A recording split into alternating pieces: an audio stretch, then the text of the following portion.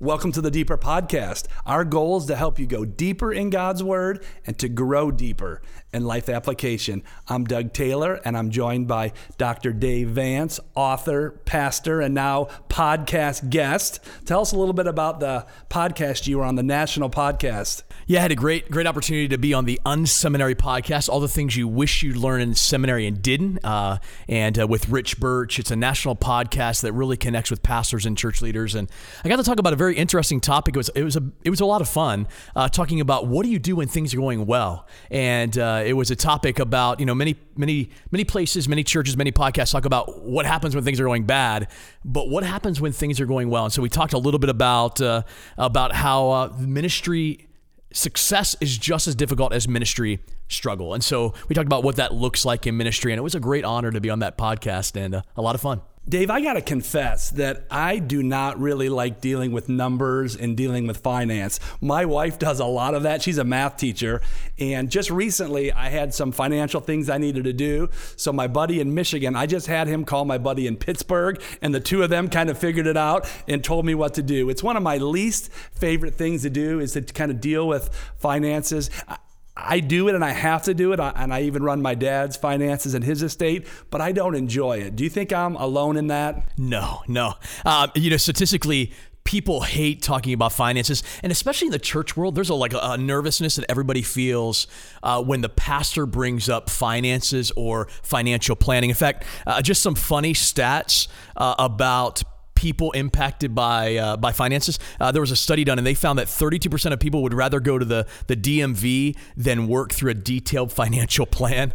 20% would be willing to spend an hour in jail rather than build a future financial plan.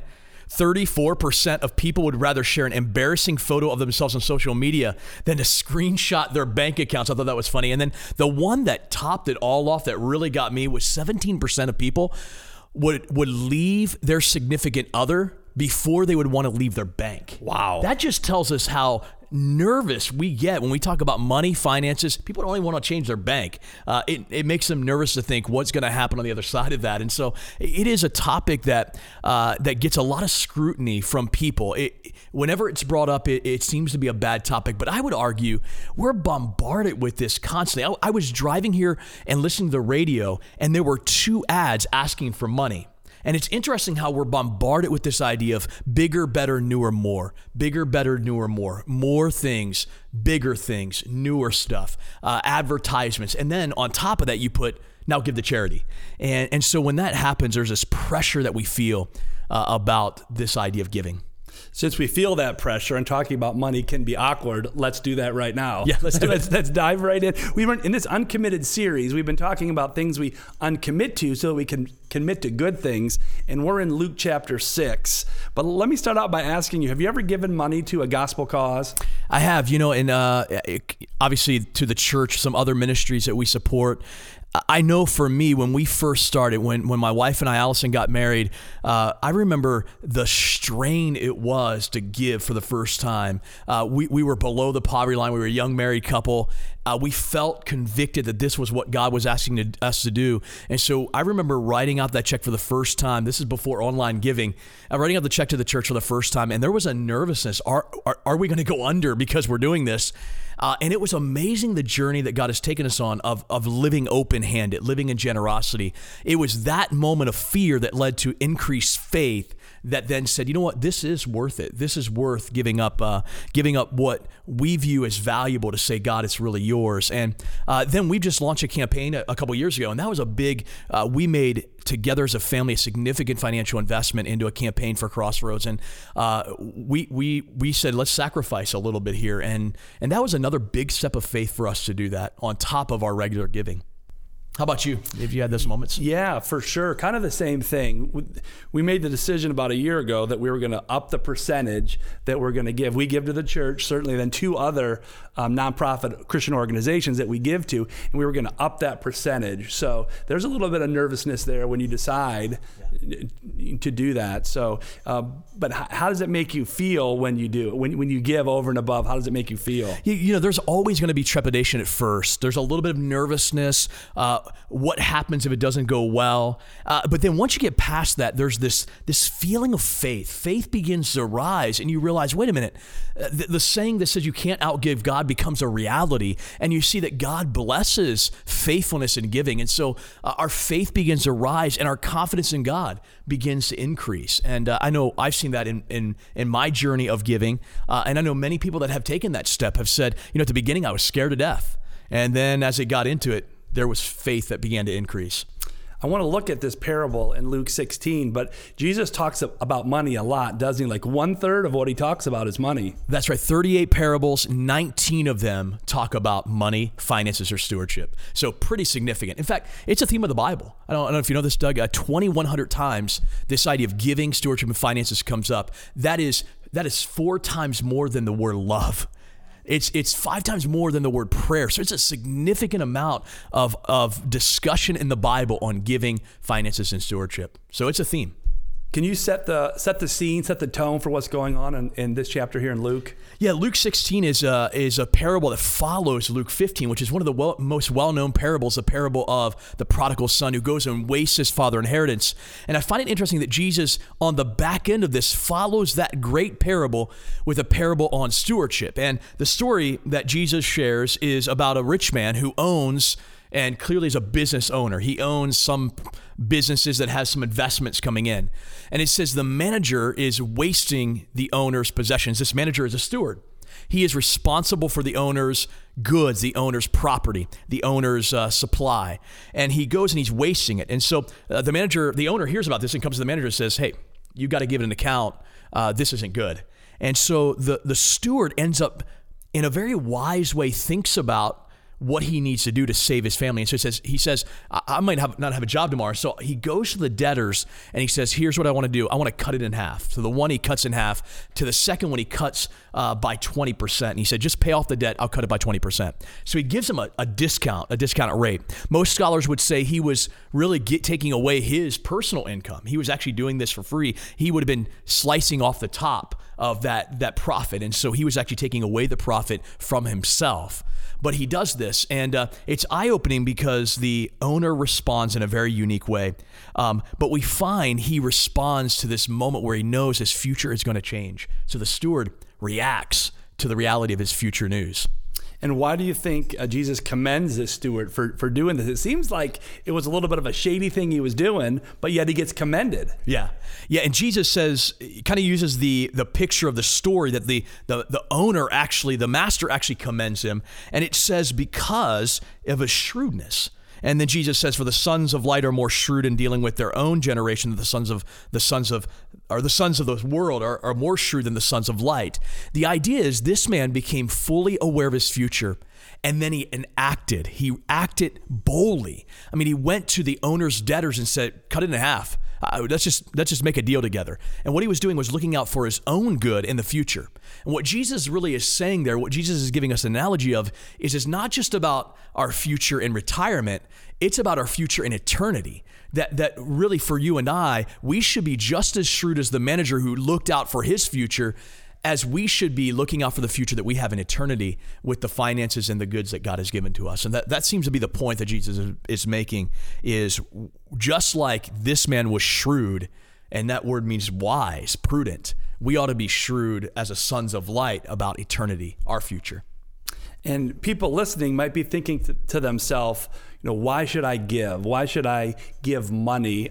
And how much of my money should I give God? What would your answer to that? How much of my money should I give God? And that is the penultimate question that reveals everything about our view of giving. And I mean that sincerely, is we ask 2 questions. We say, how much of my money do I need to give to God? And how much of my money does God want me to keep? And the common denominator in both of those questions is my money. And what's interesting is we read the scripture, it's not our money. In fact, over and over again, we find these verses that talk about everything is God's. Everything we have is God's. All our finances, all of our houses, our cars, even our kids, our families, our spouses, they're all God's. God has given them to us. And so everything that we have is based upon a stewardship. In fact, I would dare say there's not an arena on earth where we can say, this is mine. everything that we have belongs to God. And so when we talk about giving, it starts with the mindset that everything is God's. If you don't have that mindset, this conversation becomes awkward. It becomes a struggle. But when we understand everything is God's, this is a good conversation to have, because we're trying to determine what to do with God's money, God's finances, and God's property. And so, I would say as we look throughout the Bible, we see this glimpse into tithing and offering, tithing and giving, tithing and sacrifice. From the very beginning, from Cain and Abel, they sacrificed to God as a picture of worship. Noah, when he first got off the boat, on the boat for 370 days, he gets off the boat. The first thing he does is he makes an offering to the Lord to say, Lord, you're honored for saving us. We then come to the law, and God adds into the law this tithe principle. It actually starts with Abraham. Abraham tithes to a king called Melchizedek. And in order to honor him, he gives him 10% of all that they won in battle.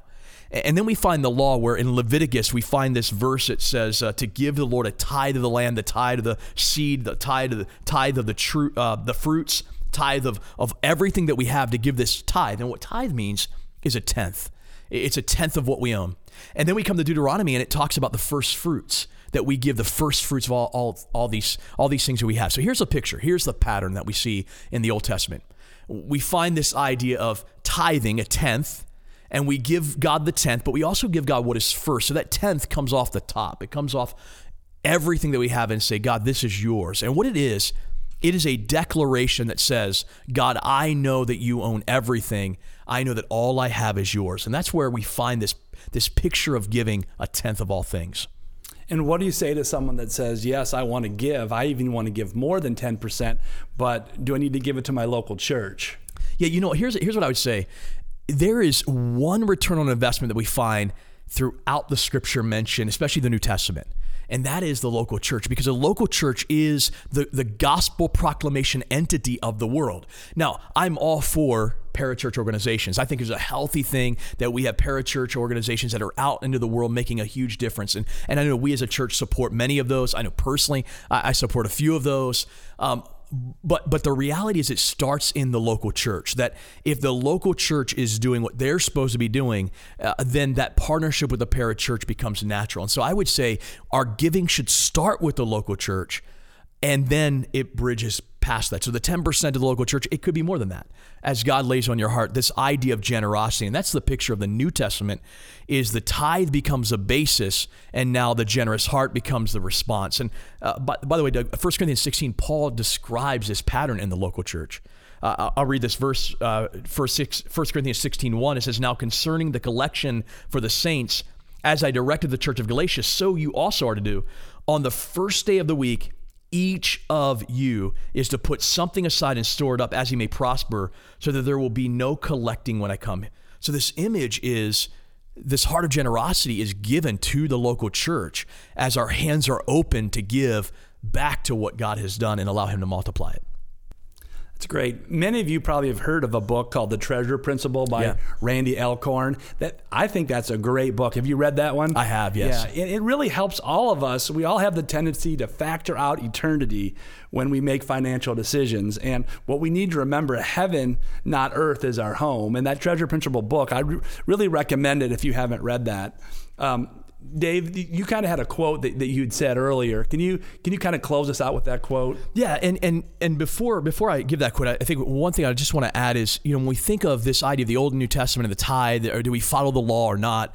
And here's what I would say, because that's a big question I get a lot of, is, well, are we supposed to be tithing because that's Old Testament? I would say what tithing does, a tenth does, is it opens our hands. It pries our hands off of our things with a minimal effort, so that now our hands are open to be able to give out of a heart of generosity. The New Testament correspondence to giving is not the law, it's generosity. It's that we have Christ dying for our sins, rising again, ascending into heaven, promising to come again, and now the call and commission to go proclaim that becomes even more generous than the law prescribes. And so I would say, if you're wrestling through, well, that's an Old Testament law, you're right.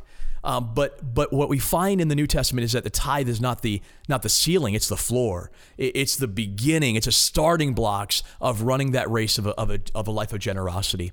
And that quote you mentioned, it says, "There's no denying that all we have comes from God." As a result, faith and finances are deeply intertwined. The problem is that the more you have, the more it can have you. So God established tithing as a pattern of financial stewardship. Very importantly, a pattern, not the pattern of financial stewardship. Tithing removes the power that money can have over us and realigns our faith with the God who gives all that we need. It's our prayer that you would find ways this week to be generous and you would think about your giving and your tithes and your offerings.